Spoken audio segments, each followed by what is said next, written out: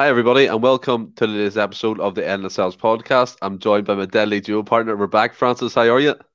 We're all good, all good. Just recovering from Christmas. I feel like I've put on a few pounds, Stephen, but that means you're doing it right, isn't it? 100%. Food coma is what they call it, isn't it? I was Yeah, gone. I had a yeah. Christmas, I had a Christmas dinner. Francis piled up about this high with everything on it. It That's what was you've got to do, smashing. Like Stephen. I had the leftovers exactly. yesterday. I had the leftovers yesterday. We bit of stuffing on the side. You can't beat it. Ah, correct, Unbelievable. correct. But how was your Christmas? What did you get up to? Yeah, so just went up to my sister's for dinner. Obviously, just spent time with the family and that, Stephen, just as best we could and stuff. So, it was all in all, it was a really good day and stuff. What about yourself?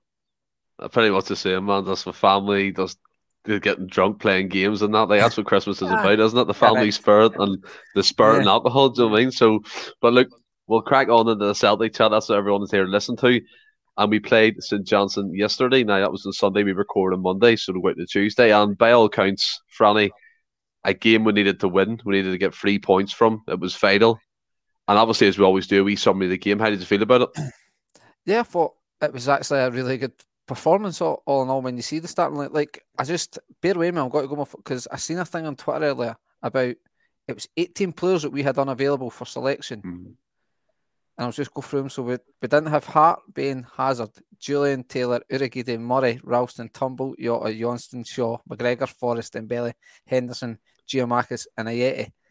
So, I mean, we still actually managed to put out a pretty decent team, considering. I know I appreciate not all of them are going to start and things like that. They're just it's registered first team players. So, when you look at how badly we were, like how bad the team is missing sort of players, it was actually good to turn in that type of performance. And guys like Abad, obviously, Kyogo went off injured. We'll probably talk about that later and stuff.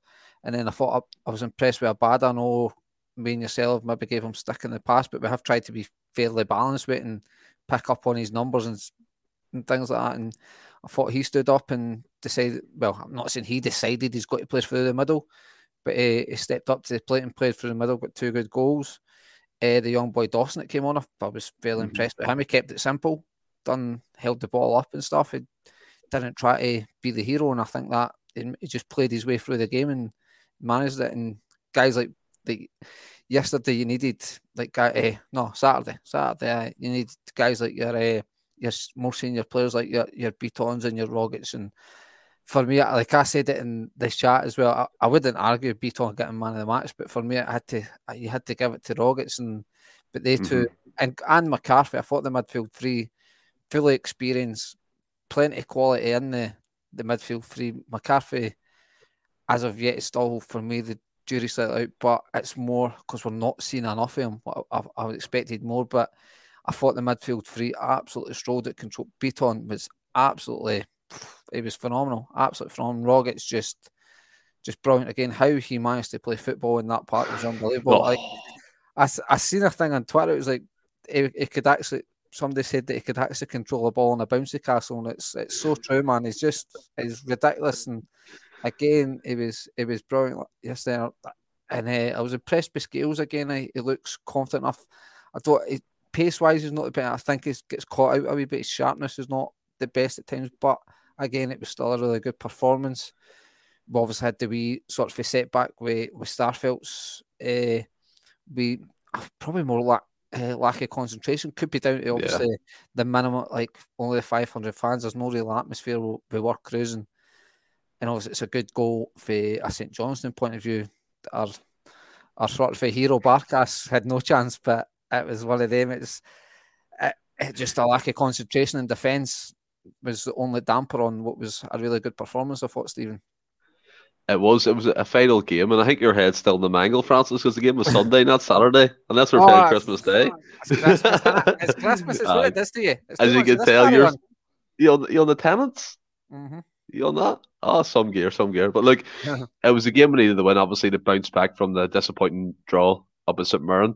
And let's talk about Abada for the middle, because we have been critical of him, Francis. He hasn't really been taking the games. He's been playing up there, albeit many people still believe he's a winger, but he's adapted to the role of the striker. I thought he came deep a lot yesterday. He got the ball linked up to play really well, which is good to see. His 2 goals were different. I mean, the first one came in.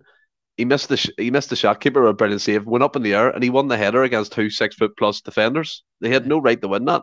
Yeah. And then the second one, he gets it from a lovely Rodriguez ball on the edge of the box and just crests it into the bottom left hand corner. Like overall, his performance I thought was excellent, and obviously with the disappointment of Kyogo going off injured, but he fairly took that role into his own, didn't he?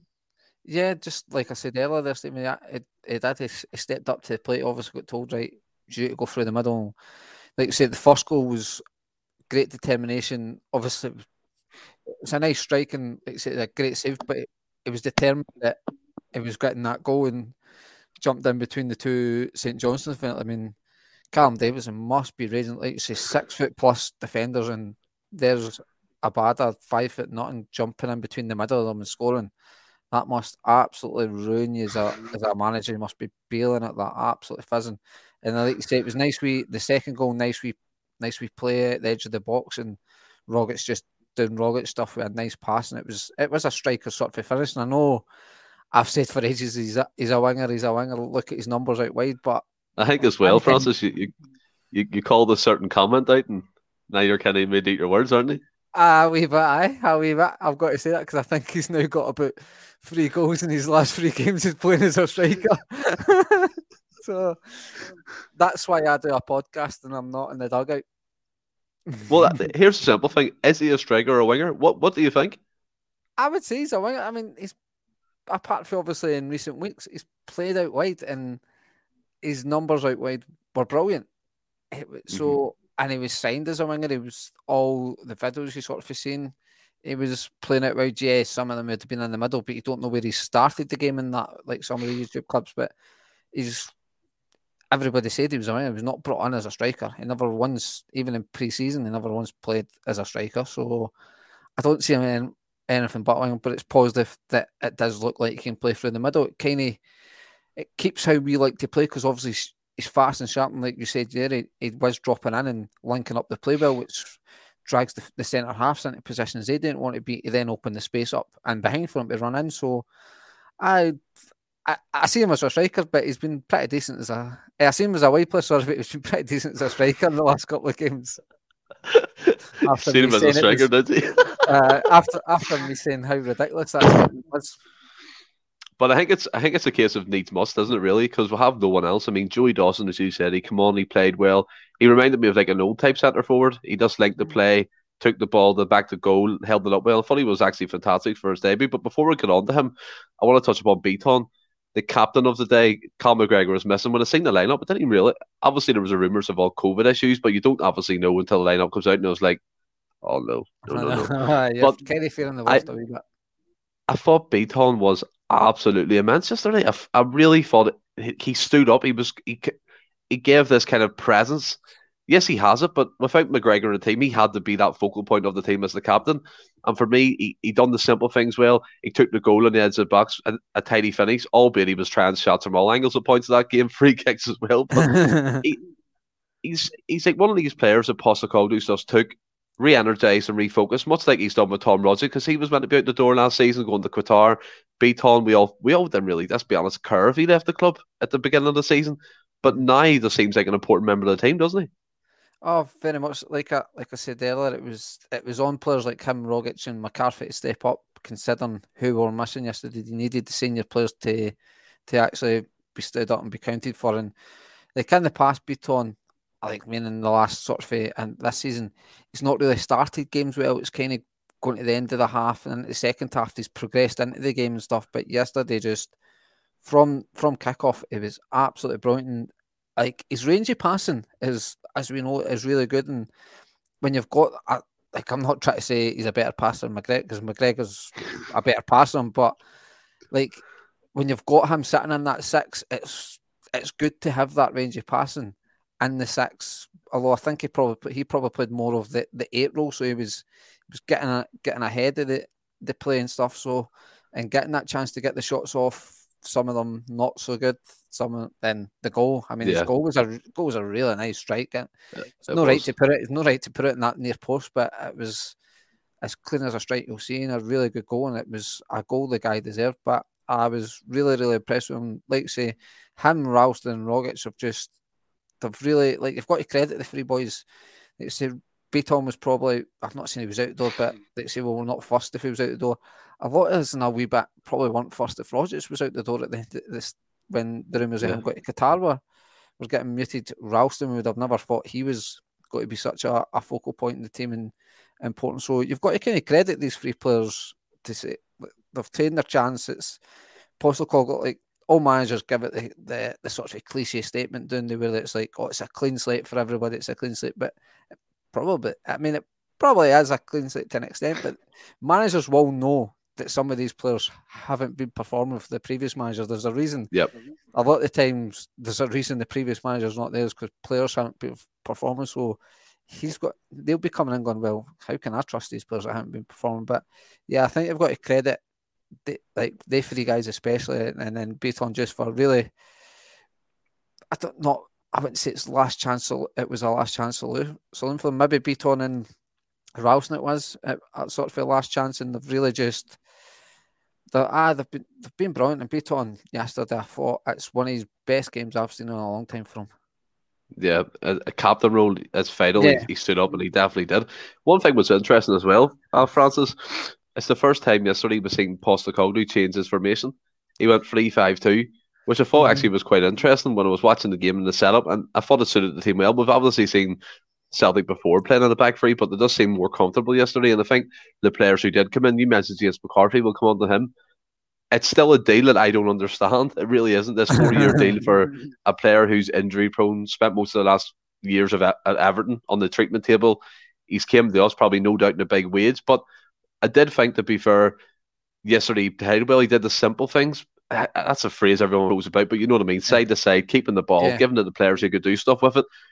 The only concern I have watching him, he's slow as chips. He cannot run. Every time a player got a run on him, he went past. But what's your opinion on this whole McCarthy thing? Because he is well down the pecking order when you look at the actual squad list where he comes into it. Like, it's mad because if, like, on one hand we're saying we're desperate for squad depth, and then another thing, you look at it, James McCarthy, if you take away all the sort of the injury side and that, if you try not include that, which obviously it's a legit argument when you consider how much he's played recently due to injuries, but if you look at, we're saying our squad depth isn't the best, but then James McCarthy's is a new signing this season, is down the pecking order up, that you would kind of take that all day long on, because James McCarthy is a really good football player. There's no getting away from that. He's an absolute fantastic football player. Well, but I think he's a really, really good football player. Really good football player. It's a pity we've got him at the stage of the career where he can't run. He can pass it, but he can't do nothing else. It was never a box-to-box midfielder. No. It was always, at Hamilton he got forward a wee bit more, but it was probably more the style Hamilton played and things like that. But the 4-year contract, I don't get. Maybe a 2-year would have been a lot better. But also, I think players of that ilk can be important if you keep them fit. Because yesterday, again, I thought he reminded me a wee bit of what Neil Lennon would do. He would just break up play and pass it to somebody else. Just let them do it, then take it off the defenders, maybe get straight back to the defender. He was always making himself available. He was getting stuck in and stuff. And I thought it was a really good performance from him. I felt like he never really, well, I was going to say never done anything fantastic, but he broke up the play that led to the first goal. But it was like he never seemed to do anything that really you stood up and went, oh my God, that was amazing. But also he didn't have a bad game. I thought he was really impressive. He has got a good range of passing as well. He showed it in a wee bits and bobs yesterday. But I was really impressed with him. Like, I was happy when we signed James McCarthy, because I knew if we could get him fit, we've got a really good player in our hands. 4-year contract, that could be questioned, because, like you say, it will be on big money, and it's a big gamble. I don't believe it was ever a Postecoglou saying there's no chance James McCarthy's a Postecoglou type player. But saying that, if you can have a fit James McCarthy to rely on, I think you've got a really good player in your hands. Yeah, I mean, there's no doubt in his quality. Let's be honest. He can pass it. He's good at breaking up the play, but obviously the concern is his pace for me. But just watching him run, Francis, is like, unless he's in the correct position at all times. Like the players like that have got intelligence that they know where to position themselves. Like, Look at John Terry. John Terry was never the fastest, but arguably one of the best defenders or whatever in the Premier League. He was never fit. He just knew where to position himself. So you don't No, necessarily need to be fast. No, I totally get what you mean. Obviously, I hope he does carry on and stays fit and stays part of the team because we will need him. Do you know what I mean? The squad's already gone enough, and obviously we conceded a goal as well. And I think I got the score prediction right in the last podcast. You did, I think actually, I said eventually somebody got it right. The first one got it right. 3-1. I remember going, I could sell like you're still conceding goals, and Ross was like, "What are you talking about? There you go, Ross. Put that in your pipe and smoke it." 3-1's come up for me, but I mean the cross and the header from Chris Kane, all in all, was a cracking header, a good goal. But what do you make of this criticism that Starfeld's receiving lately? I mean, the last game he got a bit of criticism. This game as well. It seems to be. Is he dipping in confidence? He's definitely took a downturn in form, but let's not hope it carries on. Do you think it's a case of Welsh coming in for him, or potentially, but more? I don't know. Like Welsh, to be fair, never really lets us down, but I don't know if I would maybe do it. Like again, Starfelt in the main has never let us down, but Ross he's got that mistake in him. Yes, and then yesterday he had the mistake that cost the goal, and it was so good. Like the pass was so poor. It was a poor pass. It wasn't even if it had the pace, it wasn't going to Rogic. And then he was obviously out of position. He didn't know where to go back into sort of a central defence or try and cut the cross out. And it didn't really show for me enough desire to do either or. I felt he was trying to do the right thing by trying to stop the cross coming in. Because he didn't really go with any real desire, it gave the St Johnstone boy plenty of time to get there. Again, Scales, I don't know where he was actually positioned at the time, but obviously we're trying to come out, so he's probably up further up the park. So he didn't really come in and cover Starfelt very well. But again, he's probably expecting Starfelt to make that easy 10-yard pass out to Rogic, so he's not expecting to get the park. And it was just that it was a free header for him. I've not seen a lot of the criticism of Starfelt. I've heard some of it is absolutely ridiculous. Like it's I've seen some people saying that he's a bomb scorer. He's never played for Celtic again. He's atrocious, that type of thing. But these are the same people who were praising him for his run of form. I wouldn't go that far. As he's what I will say, he's starting to make me feel a wee bit nervous again in him. Like recently, you couldn't fault the guy. He was brilliant. I think he's more an instinctive defender when he's got things to think about. I don't think that's his strong point.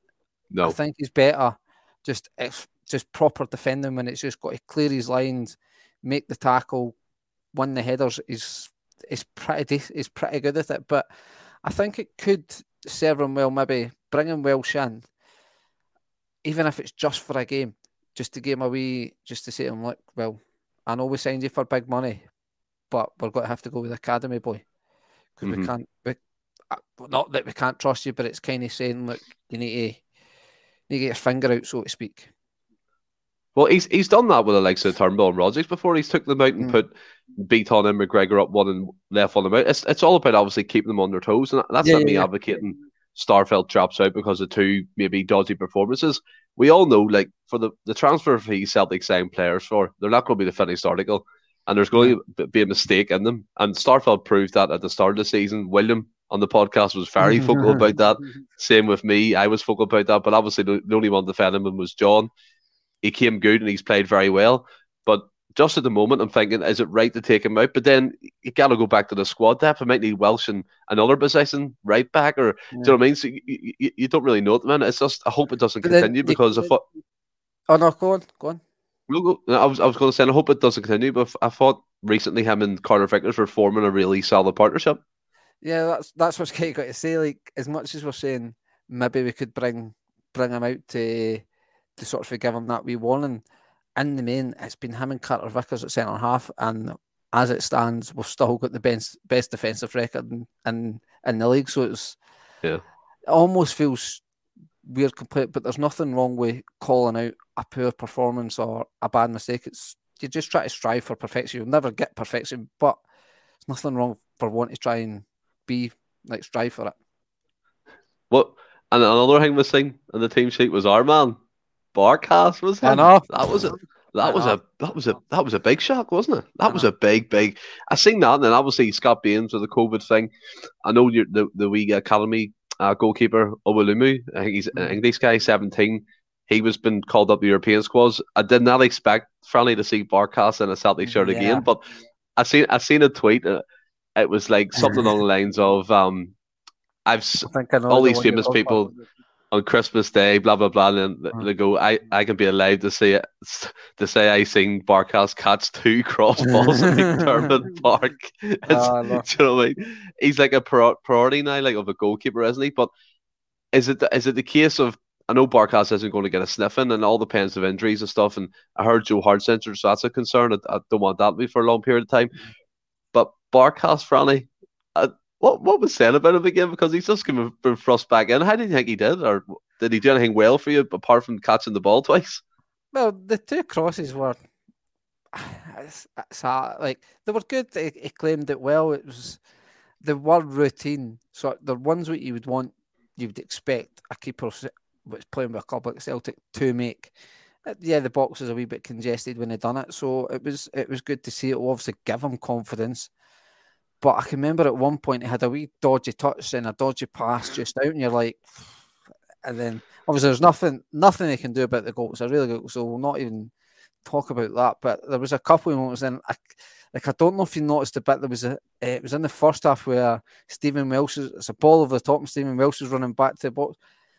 I wouldn't say it's the easy thing was to hit the ball out for a shy what he'd done.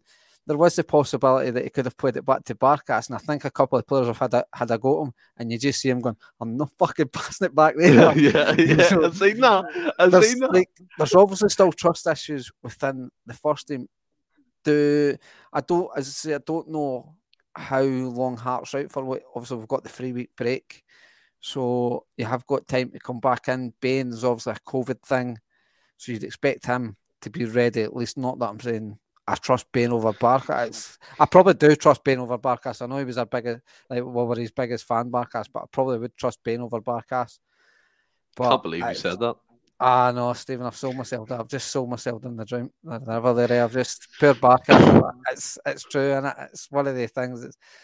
The worrying thing for me is the Hart one, because we don't really know what he's out because of.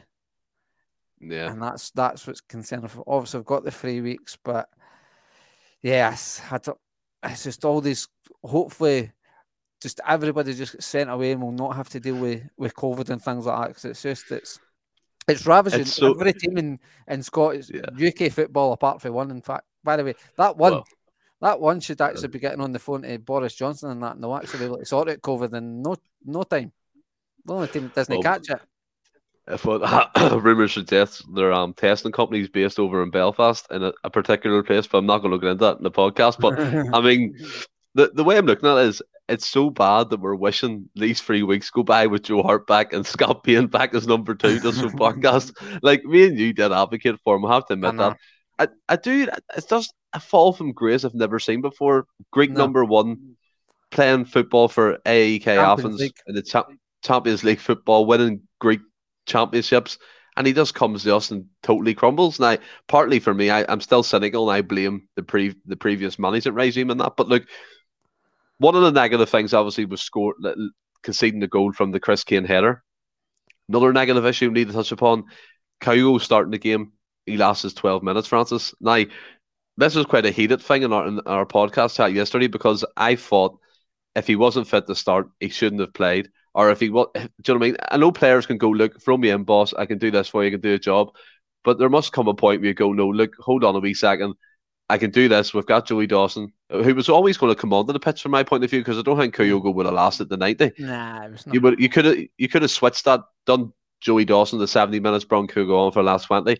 Obviously, hindsight's a wonderful thing, but when that happened and I seen him break down again, just going for that same hamstring, it's just a worry for me. This is going to be a recurring issue. We'll have him back for 4 weeks. He goes out again.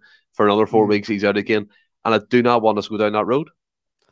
Well, I think the St Mirren game's determined Kyogo starting, because if we beat St Mirren, I think Kyogo would have probably just been on the bench and no more. And like I said, Joey Dawson would have probably started. But the fact that we dropped points at St Mirren, I feel Postecoglou was kind of put in a corner because he had to. I think Kyogo was only ever going to play one of the 2 games, and I think he thought, if it, like Ross said, he would be able to get through the St Mirren game because they were decimated a bit with COVID issues as well. So I think the gamble was always to play him in the St Johnstone game, even though he wasn't going to be fully fit. But probably just, I think in the ideal situation, he was going to start on the bench because we dropped points, we couldn't. So it was one of the ones where, like you said, he's probably went to Kyogo and going, how fit are you? And he'll probably, it's just like most football players, I'm fine. I'll be able to play. Your medical team are like going, there's absolutely no chance. There's no chance he's playing. And the manager's sitting there going, I've just dropped points the other day. I can't afford to do it again.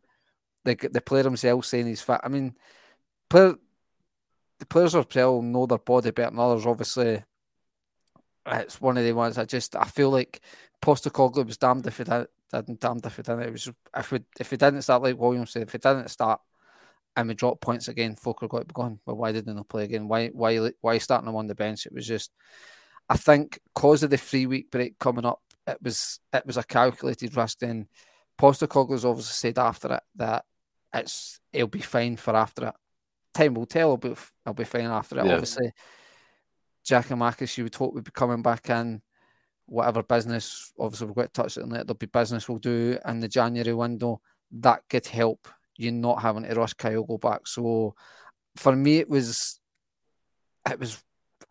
probably worth the gamble, just knowing that he was never going to last, and potentially the only injury he was going to get was the hamstring again. So you knew, well, he'll maybe just miss he'll maybe miss a week or 2 when we come back, which is not great, but it was one of the ones I thought a lot it was based on obviously dropping points at St Mirren, and he just thought, I can't afford to take him out again.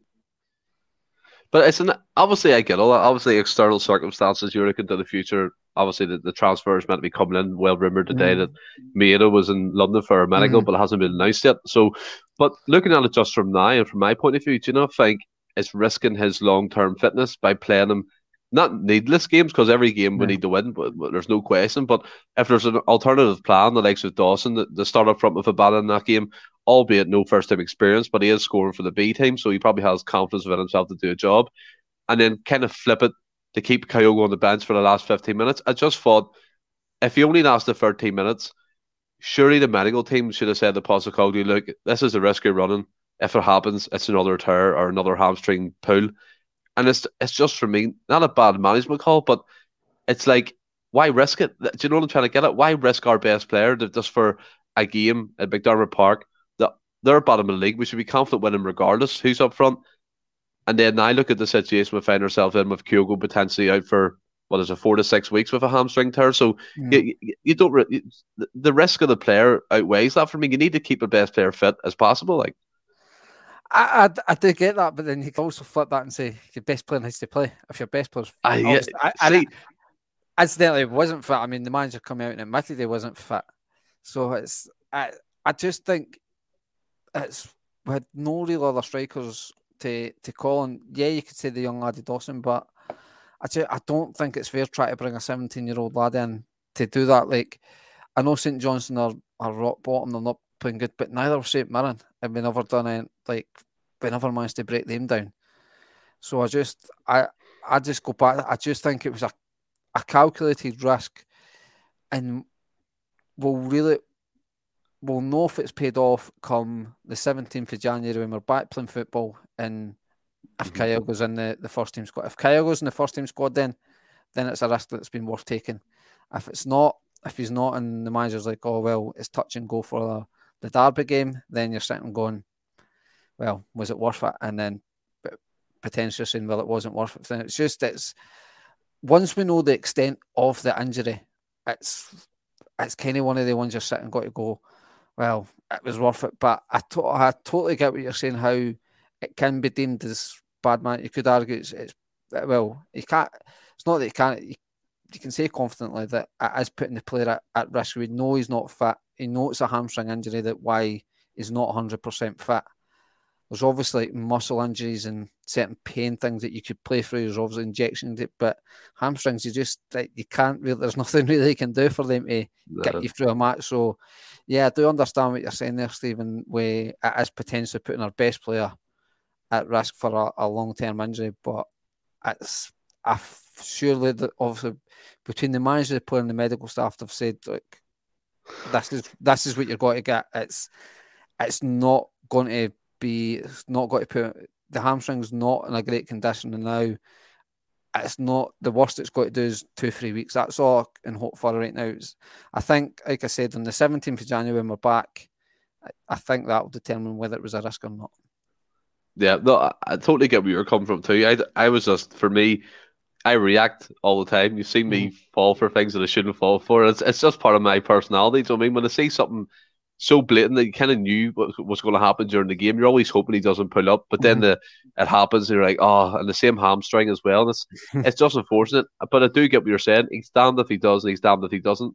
With fans that have different opinions of it, me myself, I just think if he wasn't fit enough to start again, don't start him. Do the game plan and then bring him on as an impact player. So I mean, obviously it's not as simple as that. Cow was our best player this season by a country mile, so it's a catch-22 situation. But before we move on from the game itself, I mean, one of the talking points again I've seen online is that the state of that pitch at the McDermott Park. There's literally better parks out the back. Do you know what I mean? It's absolutely insane that was on TV. That's an advert for Scottish football, and this is what pisses me off, because people look at that sort of thing from down south for a further field and go, that's why Scottish football is shite. That's why the standard's not good. And I don't blame them, because that pitch for me was an absolute disgrace for professional players to play on. It's when I seen that come up when they're doing their training, I was like, are you serious? It was almost as bad. Do you remember when Fir Park had the sand in it? Because it was shocking. What did you think when you seen that?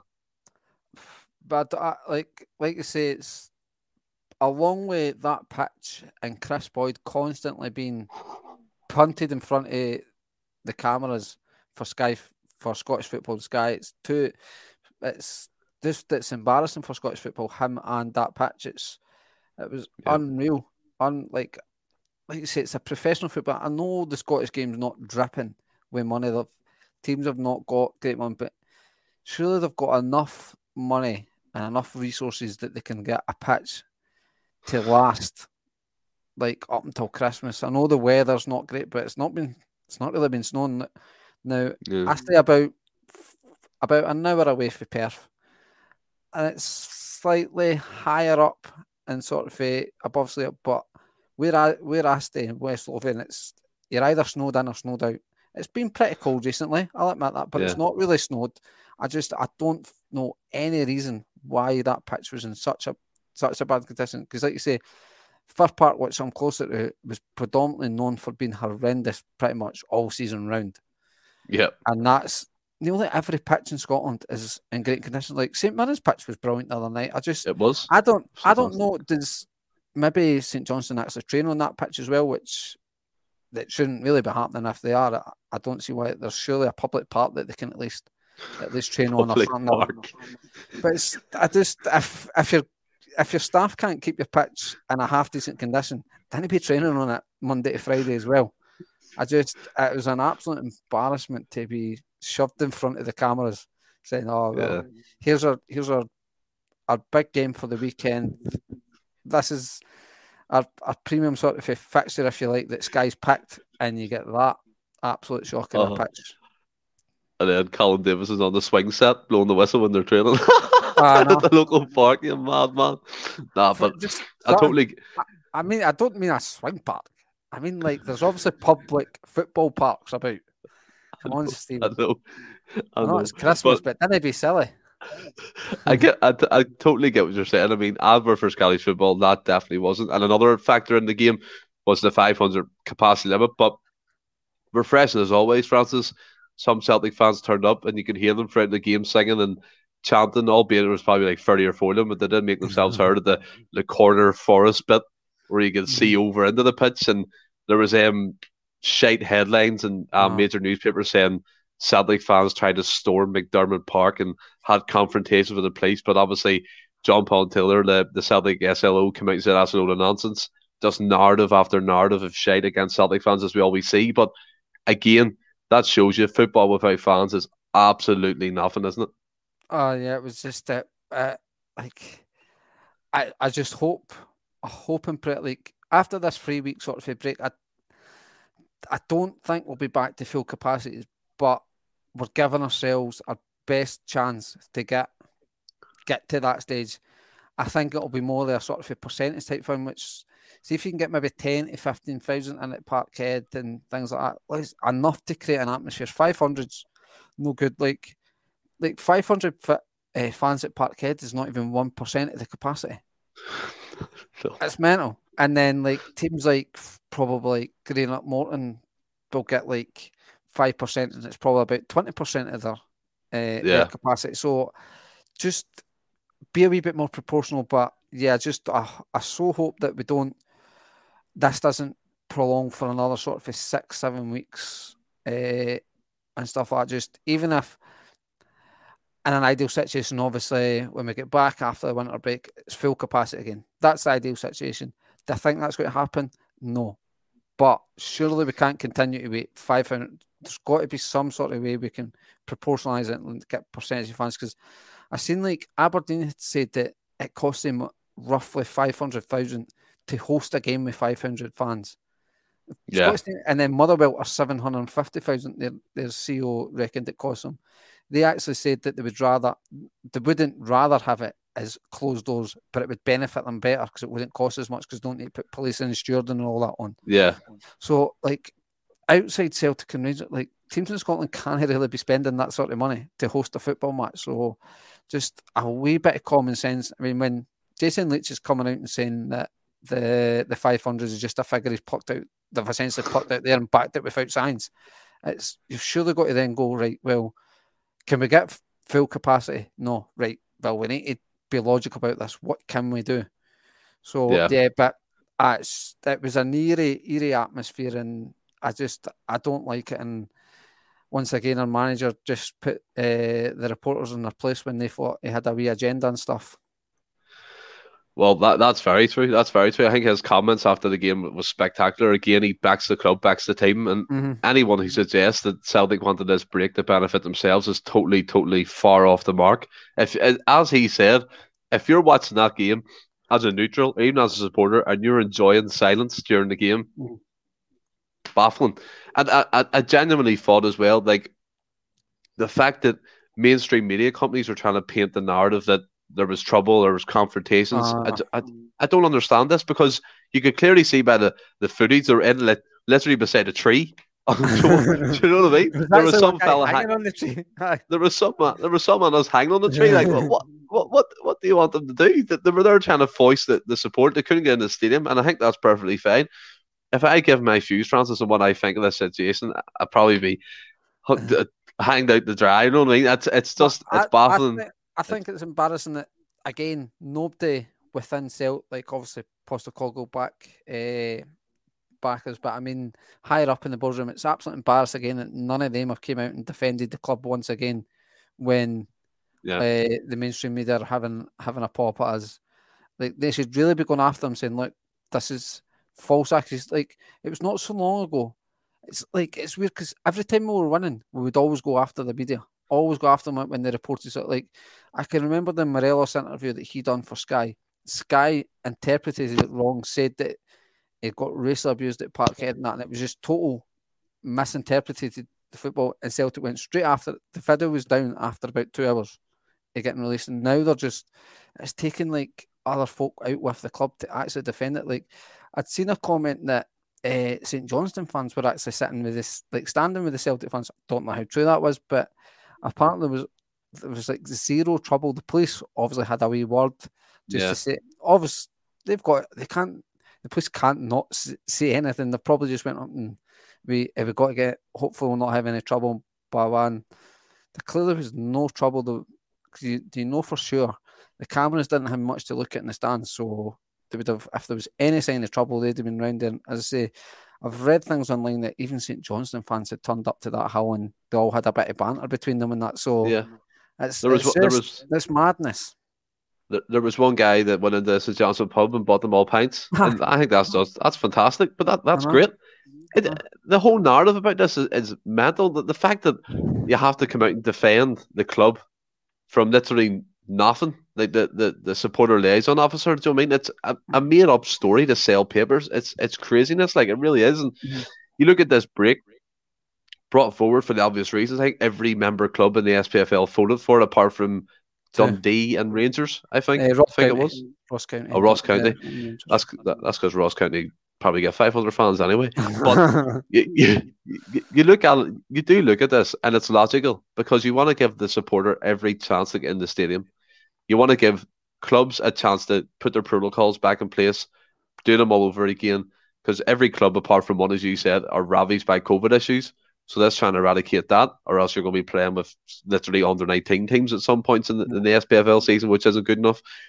And I thought Postecoglou summed it up well, Francis, in that after match press conference to Sky Sports, when they try to kind of say, "Well, this benefits Celtic." It's like, get your head out of the sand. Just get your head out of the sand. What way would this benefit Celtic? Yes, we've got injury issues, blah blah blah, but a supporter who's pumped money into a club year in year out deserves a chance at least to get into the stadium and see the team they love. And the fact that people are trying to peddle this to benefit Celtic, it's scandalous, isn't it?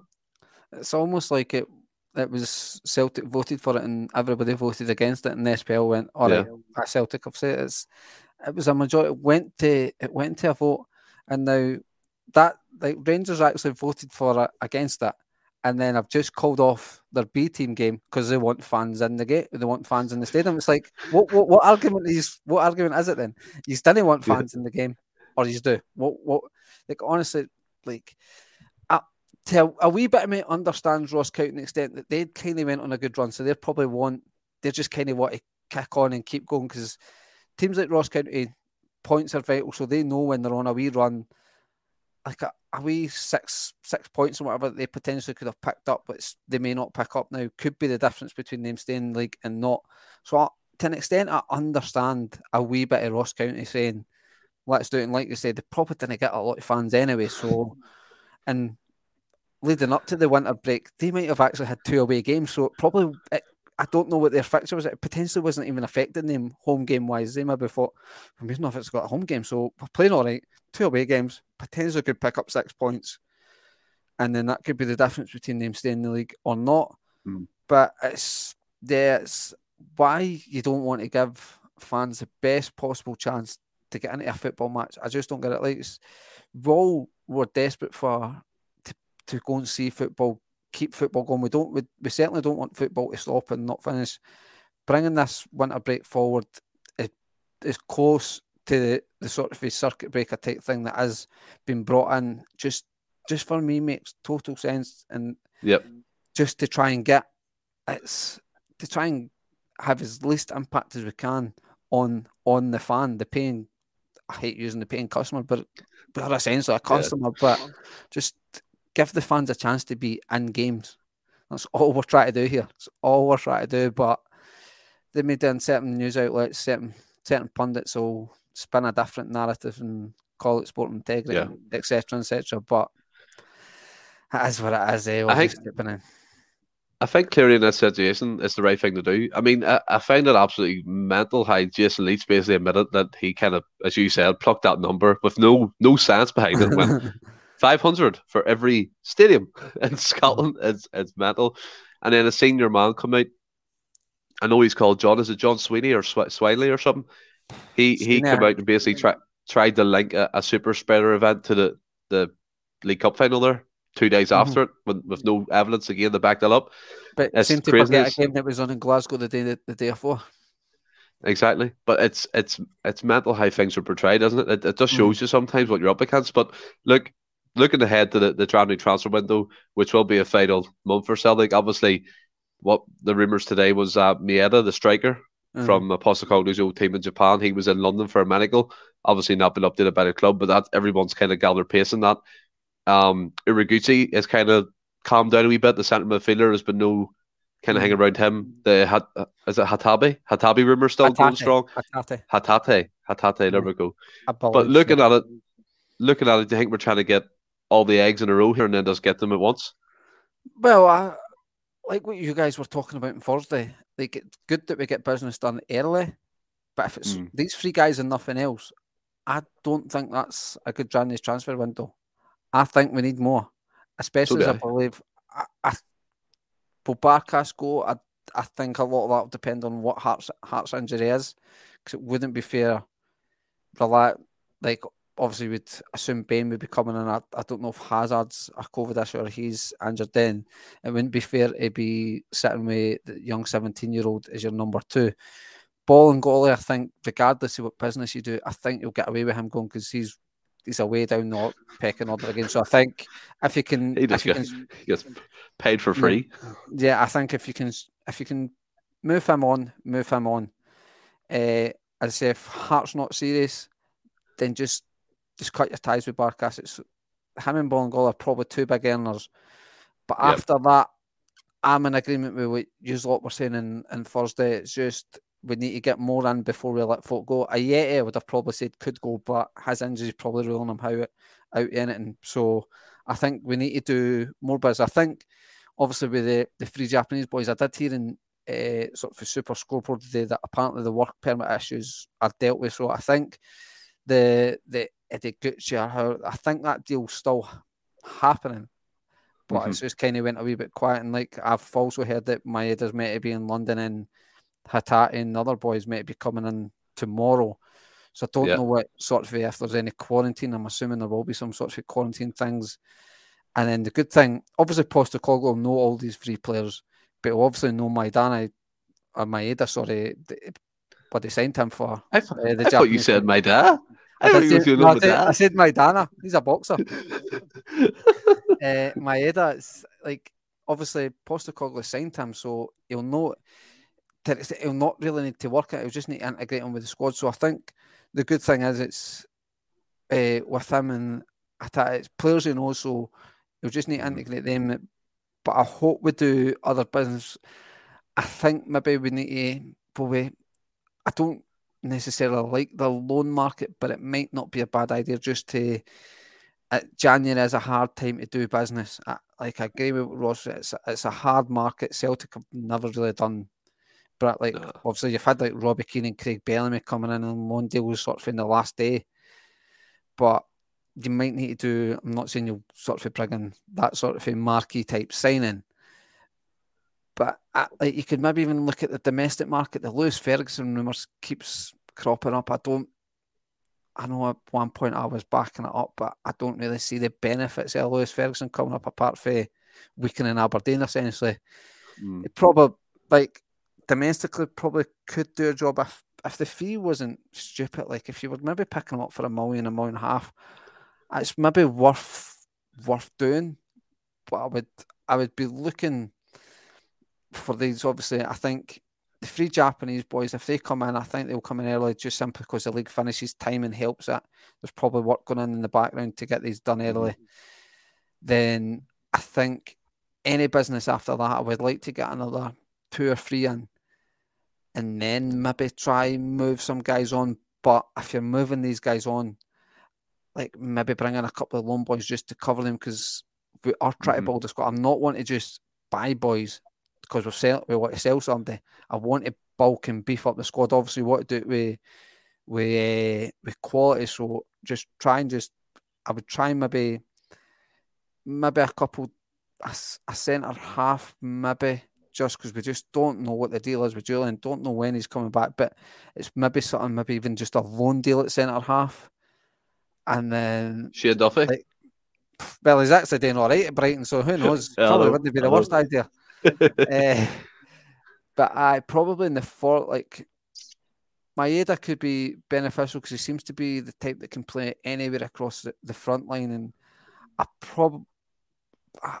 would like another strike. I'm definitely not writing Giakoumakis off, but I don't see us bringing in another striker of that ilk because I don't think the manager will be allowed that. But I think we need maybe 2 or 3 on top of the 3 Japanese boys if they come in. Obviously in various positions, potentially a left back because this Hatate seems to be more a midfielder or stuff. So if we get a left back in, great. If not, I don't think it's the world's worst.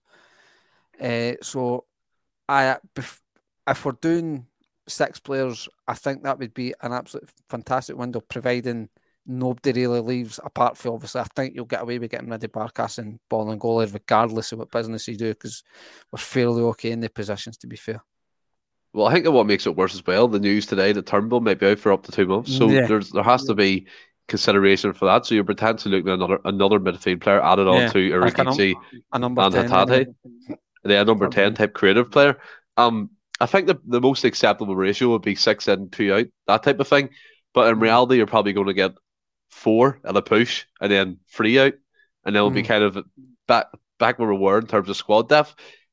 January is a hard month. It is predominantly, we never really do much business. Obviously, you alluded to the fact Robbie Keane, but they're loan moves, Craig Bellamy, another loan move. Permanent ways, I don't think we've really come up trumps. It's, at the top of my head, nothing's coming to me. But I mean, I think it's vital. I think Postecoglou's he's hinting towards like when he talks to the media about transfers, that he wants it done early. And he seems like the man to me. He will be pissed off if it's not done early because he knows the importance of it. But you made a great point. We can't just add for the sake of adding. It needs to be quality players who can make an instant impact in the starting 11 and also add to the current squad depth without letting much players leave, because it's a weighing thing, isn't it? You need to kind of weigh it up. Will Celtic do that? Well, we'll try and balance the books as we always do. It's kind of been, we'll have to wait and see. January's hard window, but hopefully we do come out stronger, and we'll be doing a few shows during January when the transfer business comes in as well. I'm obviously encouraged by the sort of Carter Vicker rumours that are coming out again, that it seems that want to try and do that in January, and then hopefully they're doing something similar with Jota, but like, for me, as much as it would be over the moon if you got if we got the deals done in January, over the moon, but I don't want them, I wouldn't class them as like extra players, because they're already in the door. You're just securing them. Yeah, exactly. So I don't want, say you got the 3 Japanese boys and you done the 2 Jota, like you done the Jota and Carter Vickers. On paper, it looks a great window, but essentially it's just 3 extra players at the end of the day. Yeah, I think that's what I'm saying. Like, if they do them deals, there's already if the rumours are £12 million, because it's 6 million for Vickers, 6 million for Jota, and then whatever the transfer fees amount up for the Japanese player. So to be fair, it would probably be north of 15,000, which is a lot. You essentially couldn't ask for much, because that would almost be probably around about 30 million for the season, which is, so that's not the worst backing, to be fair, for a brand new manager. Obviously, you've got deals like Edward and Christie and things like that, and Ayer that are north of probably 30,000 if you tally them up, but 30 million. 30,000? I know. Got robbed. You're definitely still in Christmas mode there, Franny. I know. I'm just going to stop talking. No, but I do get what you mean, because you look at it, right, it's 2 extra bodies, but as players, it's already there. And for me, you need to add at least 2 more on top of that. But we will see come January, and obviously we'll be doing our own transfer shows when it comes to it. But look, that brings us to the end of the show. And just unfortunately, the way circumstances fell, there's no quiz, because it'll just be me bombarding you with questions. You'd be saying it was a Saturday, but it was Sunday. I know. I'm out of the show. Brilliant point. So for the people who are even listening and watching on YouTube and listening on Spotify and iTunes, we're going to be doing our end of year show. So we're bringing back the extravaganza. Every member will be involved in the podcast. I've planned it in my head. I've wrote it down and sent it to the boys, and they're all happy with it. So if it goes as good as it goes in my head, it'll be a fantastic show. But no one else that. It'll be an absolute disaster, Franny. But well, I'll be drinking anyway, so who cares? Exactly. But it's one to look forward to, isn't it? Mm-hmm. I mean, why did you ask my question when I was just taking a drink? You were like a waiter there that comes over when you're eating food. Is that good? Done that on purpose. But yeah, no, I'm really looking forward. It'll be a good wee change up. Obviously, with the winter break, there's maybe not really a lot of content to talk about, and it's be a good quick recap of the first 6 months of the season, and then just a wee special treat. But what way that is, it could be special for all the wrong reasons. Or if circumstances dictate, it'll be back to me and you again for the end of the year show, probably. No, it should be all right. Hopefully it'll be a full squad. I think we'll have all the boys for it, but it's you'll either love it or hate it. All the boys will be on, and as Franny said, we'll be enjoying a few sherbets, the end of the year on a high, and just talk to you guys who've supported us and Yeah. throughout this whole year. I mean, it's been mental with all the support we've had. It's increasing day by day viewership and subscribers. iTunes and Spotify's going well too. So we want to thank you again for that. And we do hope you had a very good Christmas. And until we speak again, which will be the end of the year special. So look forward to it. Stay well and keep safe. Hail, hail.